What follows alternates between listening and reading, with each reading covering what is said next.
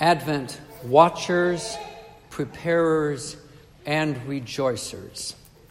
Symbols of salvation is the theme for these 3 midweek Advent services. The first symbol was the burning bush on Mount Horeb, where Moses stood on holy ground as the Malach Yahweh commissioned him to lead his people from slavery to the promised land. The second symbol was the tabernacle, the tent of meeting, where God was present and was worshipped, though the glory, the kavod of the Lord kept Moses from entering.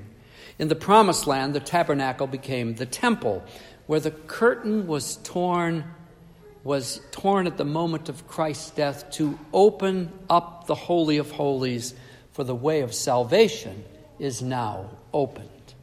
Today, the symbol is not an object from nature. It's not a structure for worship.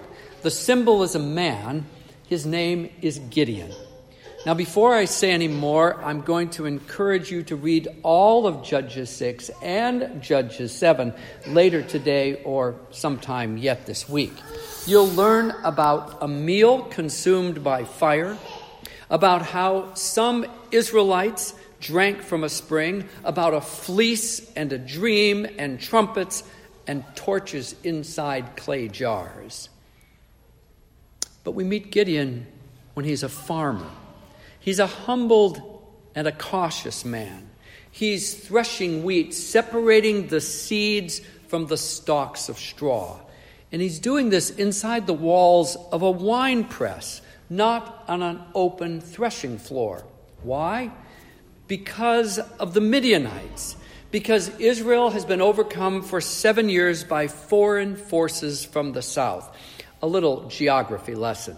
Midian is in the eastern side of the Gulf of Aqaba, which is adjacent to that long triangular Sinai Peninsula. The Midians have impoverished the Israelites. They were forced to hide in caves and mountain clefts. Gideon is actually hiding himself and his crop by being inside the winepress, hiding from these harsh invaders. But God is not blind. He sees the suffering of his people. And God knows where to find his next judge, his next deliverer. So the angel of the Lord, that's the Malach Yahweh again, the one we met at the burning bush at Horeb, takes a seat in the shade of a nearby terebinth tree. He watches Gideon. He waits. Then he speaks. "The Lord is with you, O mighty warrior, O man of valor." But Gideon scoffs. Really? If the Lord is with us, then why are we occupied by the Midianites? Why am I hiding in a wine vat? Why hasn't the Lord freed us the way he freed our ancestors back in Egypt? The reply of the Malach Yahweh is not a rebuke, because the Lord speaks to Gideon. The Lord, who is now the pre-incarnate Christ, taking physical form long before he is conceived by the Holy Spirit and born of the Virgin Mary. The Lord says to Gideon, "I will save Israel. I will save Israel by using you." Now, Gideon's name means he who breaks down. But Gideon had no idea how God would use him to break down the oppression of the Midianites. He thinks it's going to take a really big army, and the other northern tribes are willing and ready to go into battle. It isn't long before 32,000 soldiers are mobilized. But God has other plans. "This is too many men," he tells Gideon. "Say to the troops, if any of you are afraid to fight, go home, no questions asked." And 22,000 of them leave. Then God says to Gideon, "It's still too many. Have the soldiers get a drink at the spring. Those who cup their hands to their mouths will stay. All the others will receive an honorable discharge." This leaves a force of only 300. And this takes us back to verse 16 of today's reading from Judges 6. "I will be with you," the Lord promises Gideon, "and you shall strike the Midianites as one man." The story continues in chapter 7, which I encourage you to read later on. It works this way. Gideon deploys the 300 soldiers around the Midianite camp during the night. On their leader's signal, on Gideon's signal, the 300 Israelite soldiers smash the jars, hiding their torches, shout in unison for the Lord and for Gideon, and blow their trumpets. And the army in the camp below panics.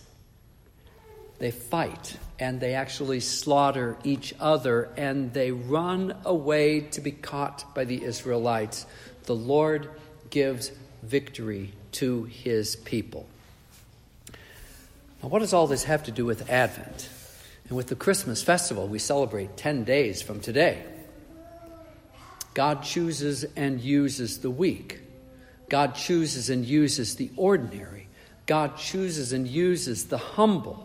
God chose to lift up those who are humble because God chose to be humbled and to act as one man.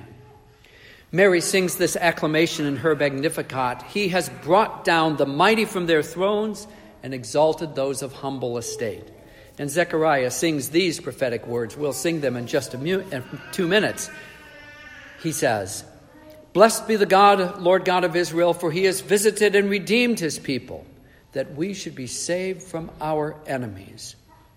He chooses a young woman from Nazareth to be the mother of the promised Savior. He chooses her ordinary carpenter husband to be his guardian. He chooses a cattle barn in forgotten, nondescript Bethlehem to be the maternity ward. He chooses common shepherds to be the first visitors at the manger. God chooses human flesh to be the new Gideon, to go into battle for us, to defeat strong foes. The newborn Jesus, wrapped in swaddling clothes, is the mighty warrior, for he will go to the cross. There he will break his clay jar, and the light of forgiveness will shine for all people. And on the third day, he will sound the trumpet of victory. Death and the grave will flee in panic. Our enemies are defeated by the crucifixion and resurrection of Christ Jesus. Mighty sin which convicts us, mighty Satan who accuses us, mighty death which holds us captive. They are crushed by the Savior, who humbles himself even to the point of death, but who is highly exalted and given the name above every name. So we rejoice.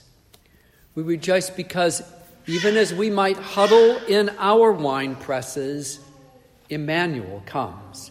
He comes to be God with us, to be God for us. In the name of the Father, and of the Son, and of the Holy Spirit. Amen.